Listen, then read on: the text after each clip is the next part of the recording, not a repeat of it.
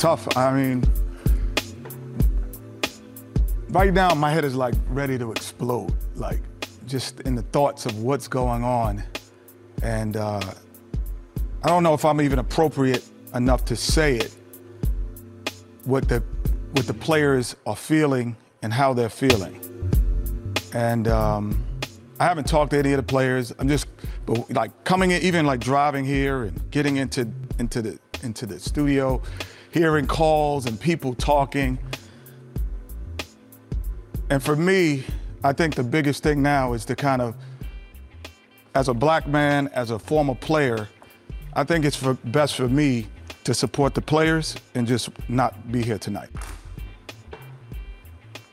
And figure out what happens after that.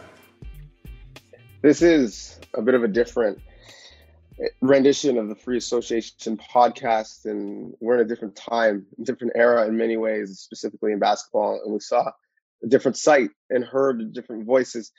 Kenny Smith literally left the broadcast in solidarity with the players of the NBA as they decided to strike because there's some bigger matters at hand. I'm so thankful that we have Yasmin here with me from the Dishes and Dimes podcast. Many of our listeners will also be listeners of that. If you're not, if you don't have the crossover, be sure to subscribe. But more importantly, Yasmin, I kind of want to lean on you right now because the last 48, 72 hours have been a whirlwind. I've talked about it on many platforms, and to be honest, I'm not even really sure what I've said because the emotions have been just so fluid. For you, seeing what the players have done after seeing what was done to Jacob Blake, what are your emotions like right now, someone who loves the sport but also covers the league? I guess I'm proud that they feel comfortable enough to, engage in, what is basically a form of disobedience. They broke a rule, refusing to come out to play a playoff game. And I'm glad that they feel so strongly that they're willing to do something that they know could be very polarizing. So I guess also a bit of shock because there is a bit of a spontaneity to it all. George Hill of the Milwaukee Bucks basically described refusing to come out and telling his teammates just before the game, prior to pregame and shoot around, hey, maybe we shouldn't go out there. Maybe we should make a sort of statement. And they were holed up for 3 hours in their locker room calling legislators in the state of Wisconsin. So it's just amazing how strongly they felt about this and how determined they were to use their platform, and not in a way where you have a pre-approved list of words you can put on the back of a jersey or Black Lives Matter on a court, but something that broke an NBA rule, which is to, refuse to come out to a game they're obligated to play. Yeah, for me, what was really surprising, because we had heard, some trickling that something like this might happen. If not with the Bucks, I mean, we were going to have the same question the next day when the Raptors and the Celtics faced off, because the Raptors and the Celtics had a meeting of their own talking about what they wanted to do. And Fred VanVleet and Norman Powell were quite open talking to us in the media saying, we're not really sure if they're just being placated, if they're actually being able to impact the change that they want from the bubble. So we knew it was brewing. But what we didn't know, what we didn't expect, it was the trickle effect it was going to have across sports. Major League Baseball players saying they're not playing unless teams following them. All but one MLS game that night did not happen. Naomi Osaka, arguably the best female tennis player in the world, saying semifinals, I'm good. And then that tournament being paused. And then, not overly surprisingly, if you've been paying attention, but the NHL not coming along as fast as the other sports leagues, but eventually 24 hours later, they got there. That to me really stood out. And it's not just players. I think the important thing to note is that, these players come from, communities where this is a massive issue. And even when you're outside of that community and you're at the top of your field, what happened to Masai Ujiri lets us know that you're always Black. And that these things could still happen to you. But the referees, the majority of which are also Black. They had a walk in solidarity with the players. We started the show with Kenny Smith, a broadcaster, being put in a uncomfortable position, and he had some solidarity with the players. A hockey broadcaster who's not Black, and Kelly Rudy, saying, "Yeah, I don't think I should be here right now." But even the news that's still breaking, and this story is fluid, so by the time you get to this podcast, I'm sure the story will have changed 5 or 6 times. Malik Andrews of ESPN reporting that over 100 officials at the NBA league office has emailed Deputy Commissioner Mark Tatum saying, "Yeah, guess what? We're not going to be working today. We're putting on the out of office in solidarity with the players." I'm actually really surprised, but encouraged that it wasn't just these athletes alone, that what they did really started a fire in sports, even outside of just people who take the court. Yeah, I agree. And I think that we're seeing a lot of people looking to the NBA, I guess, for a bit of guidance, because I think that it may not be the most popular sport in North America, but I feel like a lot of players in other major league sports look to NBA players for their social cues on progressive issues, because we describe the NBA as a progressive league, but really it's the players within it. It's not the commissioner, it's not the board of directors or whatever. It's the players themselves who take on these initiatives, because at the end of the day, it's still in the CBA. They're not allowed to kneel. It's still a rule that they're breaking actively. So we're seeing that people are looking to the NBA to see what their next steps should be. And I think that the players understand the seriousness and are, um, engaging in these meetings to figure out the next steps, because they see that they have a moment in time to really make an impact to, I guess, trailblaze actual change. You're right. We talk about the NBA as a progressive league, and we talk about basketball as a progressive sport. But, in my description of all of the other leagues that joined the NBA, I missed one. The WNBA Mhm. has been even more so a leader since its inception on these issues since 1996. I mean, arguably one of the best players of all time, Maya Moore, is not playing right now because she's been working on these issues and to free an innocent man who was behind bars.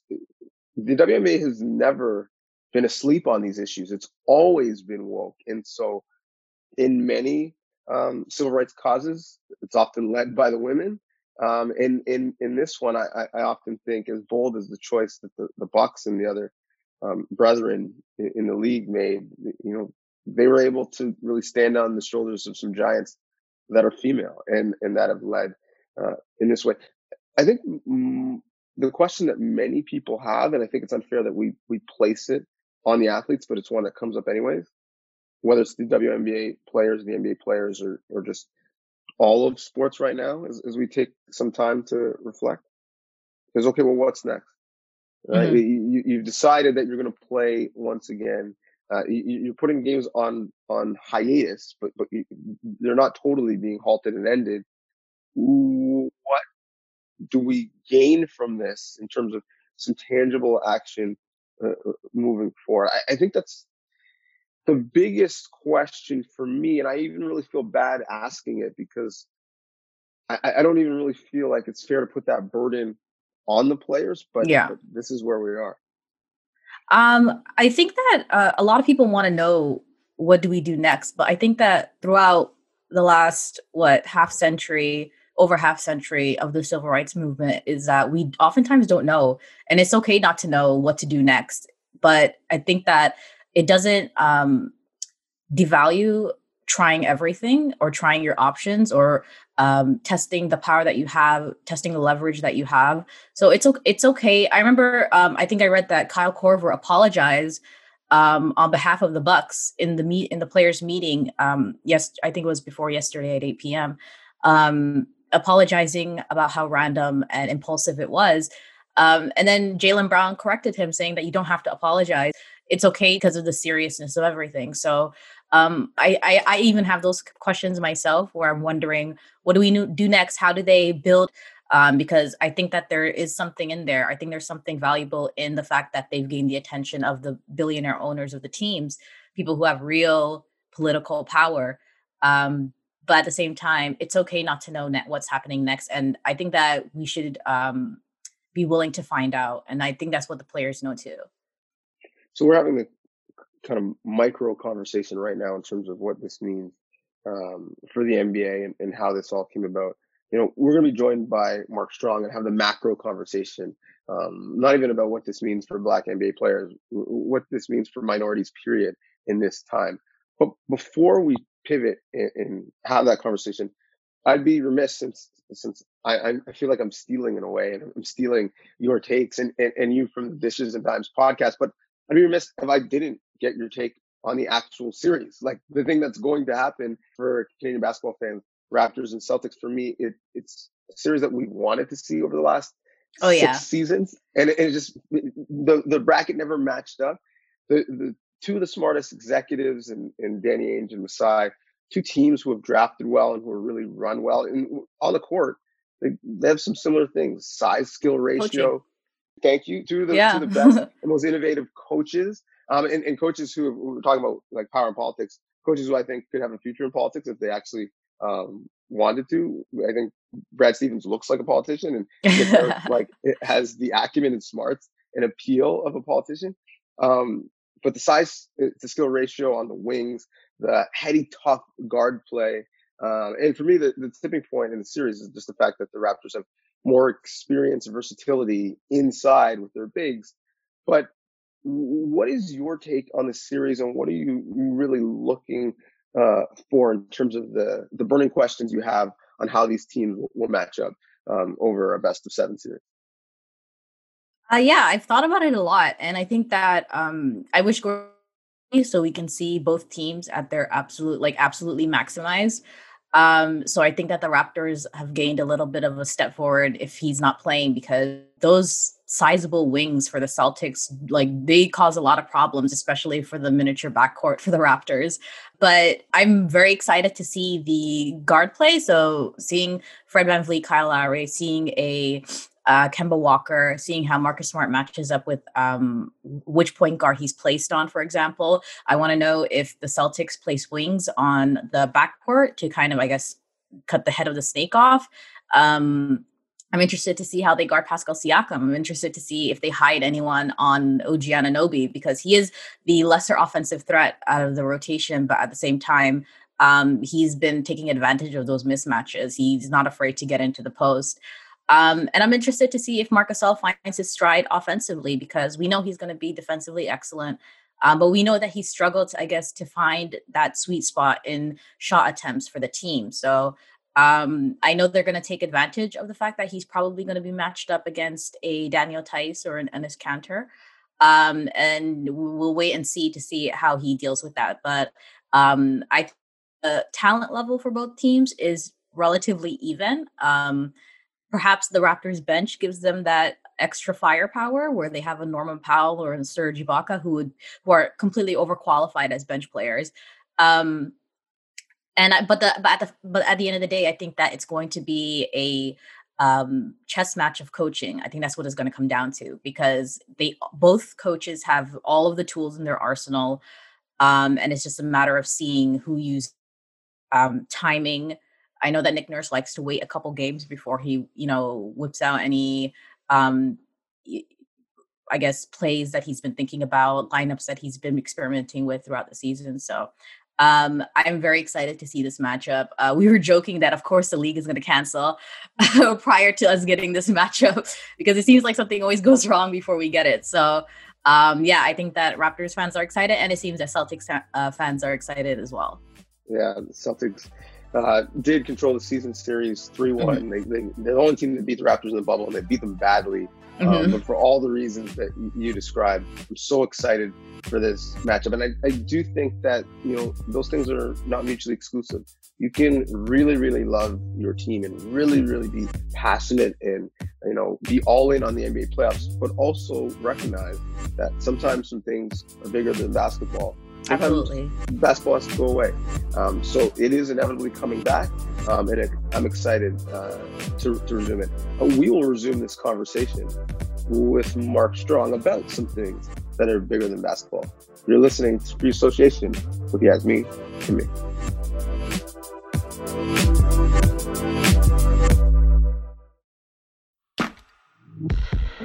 So we've got some new things for you this NBA season.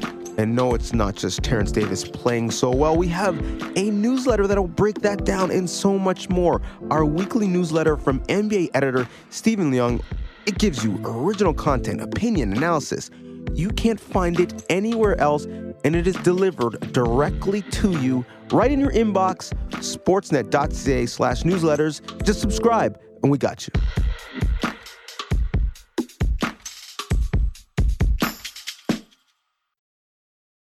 You are still listening to Free Association, and it is a different time. It is one of the slogans coming into the bubble is a whole new game, and it is a whole new game for real right now. Donnovan Bennett, joined by Yasmin of Dishes and Dimes podcast, and Strizzzy, the voice of the Raptors, in stadium, making sure that energy, that We the North energy, translates from you, the fan, to the players. And I'm gonna be honest with both of you. A couple days ago, my energy was not high.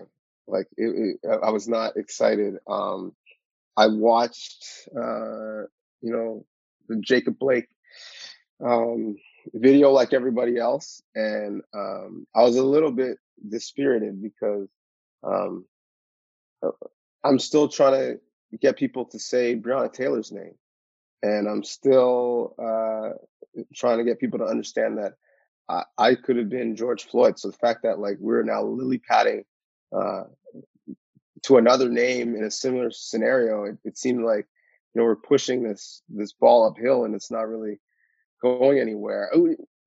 I'll start with you, Mark. Assuming you saw the video, but certainly when you saw the reaction to it, what were your emotions and your feelings? To be honest, initially, I decided not to watch the video. The only reason I did that is because, I don't really want to promote that type of trauma porn that goes around the internet. Two, I didn't want to. People don't realize that as much as we see it, we start to internalize things more and more, and it also becomes something that becomes traumatic for us. But I didn't do it because of my privilege to not be able to watch it. My point is that if I've seen George Floyd, and if I've seen Breonna Taylor, and if I've seen Jacob, it's the same book, different page. We understand police brutality. We understand the racism. We know that we're getting shot in the street. We know that there's no justice. So to look at it, would it have made a difference? I thought to myself, let me understand the particulars, and I get it. I don't need to watch it. Then I did watch it. And when I watched it, it's unfortunate. Some people, they really couldn't stomach it. It made them sick. And some people like myself just became more and more numb. And not numb as to like I'm ignoring it, but numb to the fact that, yeah, it's another one. And unfortunately, like you said, this 3 months period, will it happen? Will we be here talking in another 3 months? I don't think people understand the layers of racism that we actually have to peel off in order to get to the core of the systemic racism that we have to dissolve from the foundation is going to take years. George Floyd wasn't the one. Jacob is not the one. These are stepping ladders to move towards stronger actions and more focus. But as much as we focus, racism is not dying. It still lives. It's still thriving. Do you know what I mean? So there's not as though this is the last one and we're going to make sure Jacob is the last to die. By all means, I pray that's true. It's not going to be. We're going to have more of it. So what do we do going forward? We need plans. We need strategies. And that's what I think. I'm happy for this today because I'm hoping to get some sort of insight on strategies going forward. Yasmin, did you watch? I did not watch it. I completely agree with what Mark said, where I don't want to desensitize myself to that kind of imagery. And also, like, that stuff is traumatizing. I think it was Pascal Siakam who mentioned that he was traumatized by the first one. He couldn't watch the second one. And I feel the same way. Um, at the same time, I think that what we're seeing is that what gives results is that kind of civil disobedience where people break rules in order to, I guess, cultivate a conversation around things. Because I think we're seeing where people are like, peaceful protest, and then you do things that are peaceful, like not play or strike or boycott, and then people are saying, no, not that way. So I guess we have to wonder what is considered acceptable protest, and should protest be acceptable? Isn't the point of protest in order to make people uncomfortable, to, I guess, answer questions that they don't want to even think about? Yeah, it's a good point. I mean, as much as I loved the strike, the wild card strike in legalese term, um, I wish it was still going. I do, and I think that's unfair to put that at the feet of the players. I think really the change needs to come from the owners, the guys whose checking accounts have B's in it, like billions of dollars. But I think the way that you wake those owners up is that you speak the language that they speak, and that's profit margin analysis. And if you took some of their money in the $1 billion bubble and went home, I do think that maybe quickly they would realize what time it is, and they would use not just their fiscal capital, but their social capital, and more importantly, their political capital to get some things done. In the NBA, as much as the league has been far and away the most progressive, and the fact that other leagues and really our society took COVID-19 seriously, because the NBA said, well, we're taking it seriously first. Having said that, they've shown that they can do more. Like, they've shown us a standard. When they decided not to bring the All-Star game to Charlotte a couple years ago because they were opposed of the HB2 bathroom bill because it was discriminatory against the LGBTQ plus community, guess what happened? They changed that bill. And then they brought the All-Star game back there with all of its economy and industry. And so similarly, if the board of governors and the NBA really, really wanted to fix this issue, their first move would not be to put Black Lives Matter on the court. It would not be to put social justice phrases on the jerseys. They would pick up the phone and they would get some things done. So the thing about this whole thing that I love was that the Milwaukee Bucks, who planned to play, who were in uniform, said, no, we need a whiteboard to strategize, and we need a phone to get a couple legislators on speakerphone to figure out what we need to do. I would love if that pressure was prolonged. It's not fair to ask them to do that, but I think that's one of the ways we potentially could have got some fast action, because like, change soon come. Like, it needs to be a lot sooner. Like, it needs to be a little bit more urgent. We've been having these conversations since the 60s and the civil rights movement, and we've really been suffering these consequences for 400 plus years. So I'll transition by saying, well, what can we do, right? Like we as media members, all of us are talking about it. And the fact that the players did what they did is giving us that window to talk about it. But we're all fans first. We as media are speaking to consumers as fans. What can the average person do to make what the players are doing not in vain, but also to make the owners maybe realize that they could do more? Yasmin, I'll start with you. I think you mentioned a good point earlier where it's to, I guess, speak the language of profit, or the language that ownership can understand. Um, and I think that the people have the ability to do that. It's interesting because I put this in a piece that I wrote the other day where, in terms of ownership's like political capital, Sixers owner Josh Harris was lobbying the state legislator in order to use tax revenue and taxpayer money to build an arena for the Sixers. So these guys have actual like tangible leverage in terms of like speaking to politicians. And I honestly, I don't know what people can do in particular. Maybe engage in a boycott as well in order to, I guess, bolster what the players are already doing. But at the same time, you also mentioned this where you're stuck in this weird place where you feel as though that this pressure shouldn't be on them as the oppressed. The like it was mentioned the other day where the onus shouldn't be on the oppressed in order to fix the wrongdoings of the oppressor. So at the same time, I see the potential of what is happening right now in the NBA, where I feel like it can yield results. So it's this weird place where you don't know where to stand. And at the end of the day, I think as consumers and as media members, the best thing that we can do right now that I know for sure is that we can create a space where players feel comfortable expressing themselves and that we honestly and accurately report or interpret what they're saying. So I guess not manipulating words in order to, I guess, bring a fullness to our stories, not misrepresenting what they say in order to get the leads that we want. So I think that's the best that we as people can do. But at the same time, again, we don't have all the answers. And I feel like we're entering this kind of unprecedented territory where we're kind of one step in front of the other and we don't really know where we're going. And I think that's okay, because it can be exciting and it can be, I guess, reformative in a way. Strizzzy, talk to me. Yeah, I totally echo those sentiments. I also think that in light of the whole, the oppressed having to answer to, well, we've done that a lot with things like marathons, for example. Like if there's a typhoon calamity out in some other part of the world,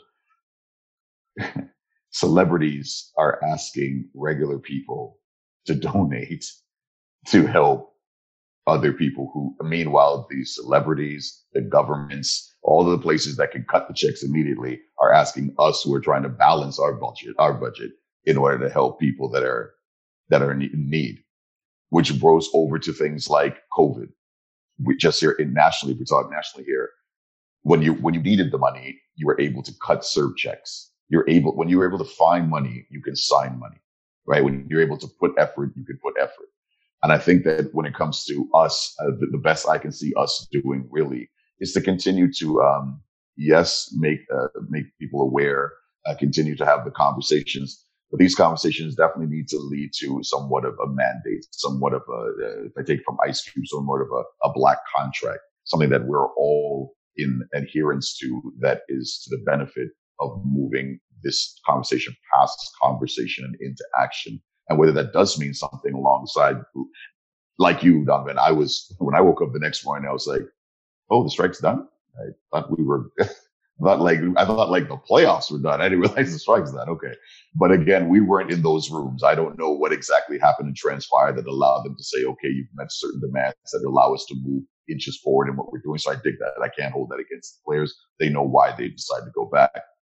But for us, I think we have to continue to raise those points and raise those the initial demands that we need met. And that also comes in, as you mentioned, it'll come to things like boycotts. It'll come to things like naming names. And we have to stop acting as though we cannot continue to just say the system, because the system is a broad range of just saying that everything is wrong when we don't specifically call out whether it's sponsors, whether it's products, whoever it is that we know are not in the best interest. If players and ourselves can endorse a certain product, if I can wear something, if I can buy something, then I can endorse a mandate as well too. So we need to take our focus away from those things that are possibly not helping the situation and are feeding into the same system. We need to take the money out of there, the focus out of there, and put it into the the mandate and the mentality of what we want to move forward with in order to try and break down these systems of racism. Well said. And lastly, quickly before I let you guys go, I want you to speak to a portion of our audience that probably doesn't suffer some of these atrocities, that isn't carded, that isn't profiled. Most of my mentions right now is a lot of whataboutism. Well, what were his priors? What did he have on him? What demand did he not obey? What has he done in his past, right? Somehow justifying that you could look at someone as less than human in a moment, not see the humanity in them, not see the humanity in their children in the car, not see the humanity in asking their mothers and wives to talk to news cameras and explain to them, how it feels that their husband and their son's not coming home. Not see the humanity in the fact that in certain communities in Canada and in the United States, the churches are used more for funerals than they are for weddings. I'm seeing a lot of whataboutism. And so can you speak to that person who's looking for reasons as to why what has happened is kosher and acceptable? Can you explain to them why their focus is probably on the wrong things? Mark, I'll start with you, and then Yasmin, I'll give the last word to you. I think that this is why it's crucial. But for me, I thought that, the players being able to speak out on these issues makes it most important, because when we see the shootings and the killings and the police brutalities and the injustices that happen in every system, whether it be governmental, educational, political, wherever they are, again, there's this non-face, there's this ghost face of racism. Like, racism just sort of is there. But when the faces of a Fred VanVleet, a Norm Powell, a LeBron James, a Giannis Antetokounmpo, when they are faced, when their face is put onto, it could be me. When the people say things like, if he didn't this, if he didn't that, would they say the same if LeBron was pulled over? How many people would question LeBron? They probably wouldn't, because they think they relate, know LeBron, but do not know his struggle in life. And that's why these players take it so personal, because it's when they say it's family, it could be any one of our families. So for those people who are thinking that, what about all of his priors, and what if he did things right, and what if he did things by the law? I respectfully say, or directly say, you're speaking through a lens of privilege. You're speaking through a seat in which you particularly probably never have to ever get pulled over. You're just worried about your insurance going up. Maybe that's your concern. That's not ours. Our concern is that when we get pulled over, we do not know what's about to happen with the rest of our life. You hear me, D? Yeah. I just want them to know. I just want them to know that if you feel that we should be doing everything by the law, and even when we do everything by the law, we still are brutalized, and we probably were pulled over against the law. It's probably against due process. So there is no win in that sense. I just want to leave it at the fact that I really think that if anybody's priors are supposed to stay with them into somebody's present day, then they need to look into their own life and realize that whatever they've done in their past could judge them in this present and possibly not allow them to live a future, because they could be dead by the hands of some sort of bigotry or prejudice. Yeah, I mean, I mean, I don't mean to laugh because the subject matter is not funny, but you talk about, worried about insurance premiums and rates going up, and that's their level. But our level is forget about being pulled over. When we hear sirens, our heart rate goes up, and we 100%. know we didn't do anything. And it got nothing to do with it. It could be somebody else hitting a light, and we're worried about our life, not even insurance. They need to really understand and they need to know from you, Donnovan, and you, Yasmin, and myself, they need to know that people like us, if they don't think we're regular people, we know we're regular people. We know we can get pulled over at any point in time and feel the exact same pressure. So it's not as though it happens to people that aren't, the poster person of clean living. Could be me. I don't want it to be. I don't want it to be any of us, but it could happen to any of us at any time. Yasmin, last words. Sorry, Yasmin, I'm done. No, you hit on everything. I think that when it comes to those, whataboutisms, there are a lot of things at play. On one hand, you have people who I've mentioned this, I've written about it, where I feel like everyone feels they have authority over you when you're a person of color. And at the same time, that in of itself is devaluing. And when you couple that with I don't even, it's not even a model minority dynamic where you're expected to be perfection in order for people to afford you humanity. So when you put these things together, you realize that at the end of the day, no matter how it is, like whether you have priors, whether you have absolutely nothing on your books, whether you're a child, when the color of your skin, when the surface of your personhood determines how an interaction with law enforcement is going to go, then you've already lost. You know what I mean? And that's like the flaw of society as a whole. Like that's where it actually begins. So when it comes to those whataboutisms, it's really hard to convey to those people, because I don't think they're acting in good faith, to tell them that that's not the point of the situation. The point of the situation is that this is how an encounter with people who are meant to protect and serve, who are paid through our tax dollars, treat you based on the color of your skin before they even know who you are. So I don't even know how I can convey to those people, because I don't think they're acting in good faith, and I think they've already kind of decided and made their minds up, and they're trying to find a logic behind their prejudice. But I'm here to tell them that there is no logic behind it, and that their way of thinking, no matter how much they use, I guess how much they try to make sense of it, it's not going to make sense at the end of the day. Yeah, it doesn't make sense. You're right. And I just keep thinking about, well, what about Trayvon Martin? He was Exactly. a 17-year-old kid, and he was painted Tamir Rice. as Tamir Rice. Tamir Rice. You put it on the other hand, and you say, what about Dylan Roof? What about somebody who's doing something illegal and he's getting burgers at Burger King? How about if I give you a what if? What about? You know what I mean? Like, why do I have to answer your what about? How about your what about? Well, I would say, what about Kyle Rittenhouse, right?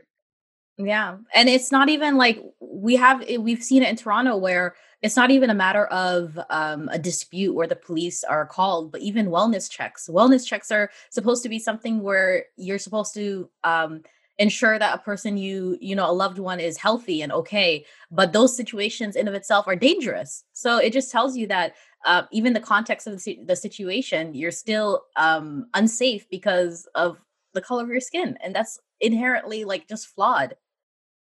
Yeah, it is.